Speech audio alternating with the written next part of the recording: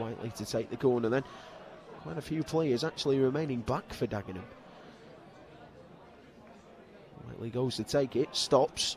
So now he'll have another go at it. A few shouts there from the popular side of time wasting already.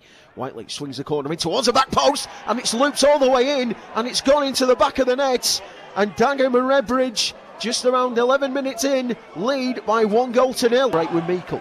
Here's Meikle on this left-hand side. Good running from Wyndham Meikle. Into the box he goes. Tries to play it across to Bennett. Bennett takes a touch there, and the referee has given a penalty to the Bluebirds and a chance to equalise here.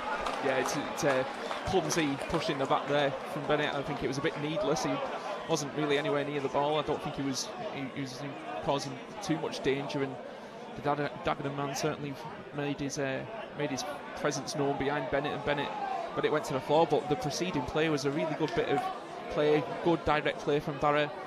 Another great little touch from Bennett and turn on the halfway line to send it out to Meikle. And I think that's reward for a good bit of play. Well, no Ross Hanna on the pitch, no Byron Harrison on the pitch, so the task falls to Liam Hughes to take this penalty for the Bluebirds. Played around about 38 minutes here in this first half. Can Liam Hughes get the equaliser here for Barrow? Hughes steps up against Elliot Justham, puts it to the right, into the back of the net, and Barrow are level here. It's 1-0. Good powerful opportunity once more for Barrow here, 11 minutes in.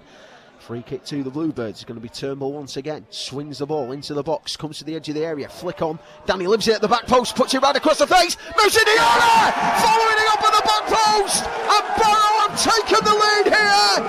11 minutes in, it's Musa Diarra. It's 2-1.